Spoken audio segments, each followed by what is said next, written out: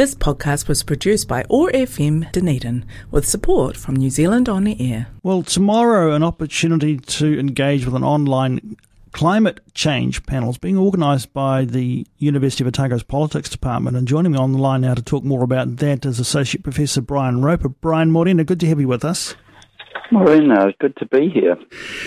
Might be forgiven for having climate change issues on the back burner at the moment. It might feel a bit like that with so much else going on in the world. Some of the heat has gone out of the discussion around this in recent times, but of course the crisis doesn't get any less urgent. We've seen a lot of talk, we've heard a lot of talk this year in the past 12 months about promises for a better future coming from our leaders around the world. What's the purpose of the discussion tomorrow around that? Yeah, well, actually, I thought your opening remark was, was obviously really onto it. I mean, if you look at the current conjuncture in world history, what we're seeing are several interrelated crises. We've obviously got the ecological crisis. And all of the Earth systems are in crisis, so it involves more than just climate change. Declining biodiversity is another major dimension of it. We've got the global pandemic. We've got war, the most significant war that's broken out in Europe since the end of World War II.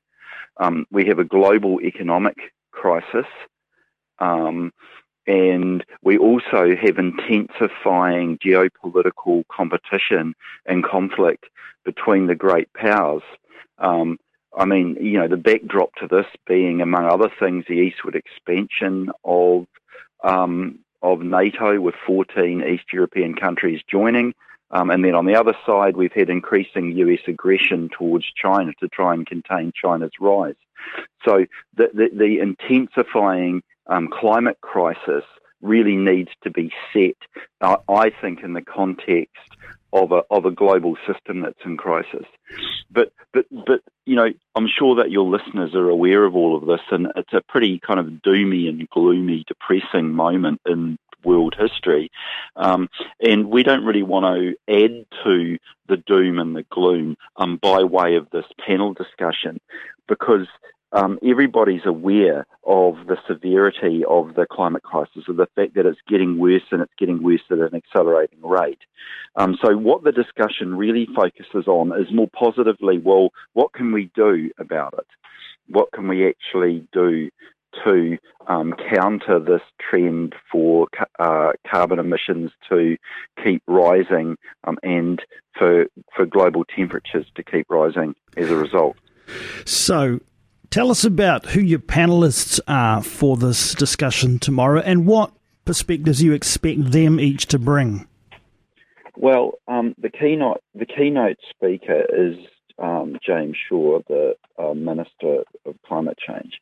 And I think that I'm expecting him to really talk about the positive things that the current government are doing. And they are doing, a number of positive things. I think it can be convincingly argued that the overall policy response to climate change has been much better than the key English national government that preceded them, although it would have to be said that isn't particularly hard. The centrepiece of the current government's approach is the emissions trading scheme, and so I'm expecting there to be some debate about that. We also have Professor Lisa Ellis from the philosophy department. We've got, myself, we've got a range of speakers. We've actually got about 8 panellists. So it would take me probably most of our 10 minutes to kind of go through all of the various panel members. I think the thing that is important to note is that the discussion is very much focused on the positives of what we can do to actually stop carbon emissions from rising. Right, fellow panellists include Sina Brown-Davis, Jack Brazil, Adam Curry and Josh O'Sullivan. Yeah. Here we are, and forgive me for putting it this way, but it's probably worth talking about. It's another talk fest, and so when you do something like this, what do you expect to come out of it other than ideas?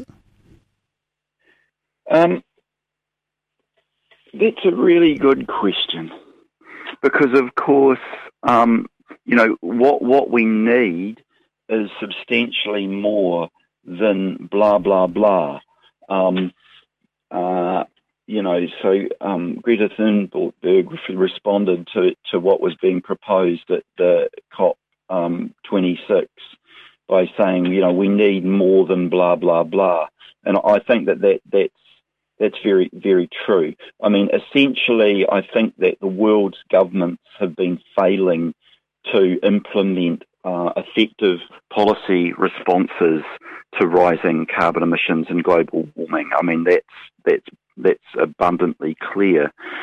So, this really depends on what panelists think is actually required going forward. I think that the majority of panelists would all agree that what is required, among other things, is a mass worldwide climate strike and climate justice movement. Because it's only if we have the world's governments have failed to effectively address the problem. And they are only going to start implementing effective solutions if the world's people mobilise on a sufficient scale to put enough pressure on governments to resist the corporate lobby groups that want governments to adopt ineffective, watered-down, largely market-based responses. So I would hope that this panel just plays a small part in trying to, build that kind of movement. But perhaps most importantly, when I'm teaching about climate change, I start off, the undergraduate lecture with the famous flying scene from the movie The Titanic. Do you remember that scene? Indeed. Yes, Kate Winslet and Leonardo DiCaprio on the bow of the ship, and as the sun sets on a beautifully calm North Atlantic Ocean, and of course, what makes that moment so moving is we actually know where the ship's going and what it's going to hit. Now, the problem with the Titanic, of course, was that they couldn't see the iceberg, and part of the reason they couldn't see the iceberg was precisely because conditions were so calm. So if you've got no waves, it doesn't create sort of, white water around the base of the top part of the iceberg that's above the surface of the water, so they couldn't see it. Also, there's inertia. So they couldn't see the iceberg, and there was inertia so that when they did see it, they didn't have enough time to turn the ship so it wouldn't hit the iceberg. Well, that's a very apt analogy for advanced capitalist civilization in the 21st century. We're heading towards the iceberg, so why are the captains not turning the ships? Why are they all still heading to the iceberg? Well, part of it is because they can't see the iceberg, right? They cannot see the iceberg. And, I use this image on a slide where I've got neoliberalism, which is the small part of the iceberg that's above the waterline, and then capitalism, which is the bulk of the iceberg below the waterline. Now, I can forgive, politicians for not being able to see, what's below the water, but at the very least, they should be able to see what's above the water. Neoliberalism, which, I'd be arguing anyhow, is part of the problem and no part of the solution. In other words, the idea that market-based responses, that emission trading plus EVs equals the solution to global warming and climate change. I would argue that is fundamentally flawed, not only because market-based responses have evidently failed to work, but also because EVs aren't going to save the planet either. I mean, an EV, by the time it rolls out of the showroom floor, has already generated roughly 60% of the carbon footprint of a petrol-driven vehicle before it's even left the showroom floor. Then you factor in the roading network that's required in order for EVs to be able to be driven around the country and around our cities. Then you've got tyres, you've got batteries, and then you've got the ethical issues around sourcing lithium from Africa and other parts of the world, etc. So if we're going to solve this problem, if we're going to turn the ship, we actually need to be able to see much more clearly what's causing the problem. Brian, I can feel your passion through the telephone line. It's going to be such an interesting debate and discussion tomorrow. Tell us about how people can engage with this online climate change panel. Yes. Now, look, this is the tricky thing. In order to be able, it's online via Zoom. You have to register in order to be able to get the Zoom link. Now, in order to register, all you need to do is provide your name and an email address. That's it. And then you'll get the link, and you'll be able to log on to participate in the discussion this evening. So that's quite important. You need to register, but it's free. All you've got to do is supply your name and your email address in order to be able to get the link and then access it via Zoom. Now, you mentioned this evening. I've got March 16th as the date. Tomorrow evening. Tomorrow evening, great. And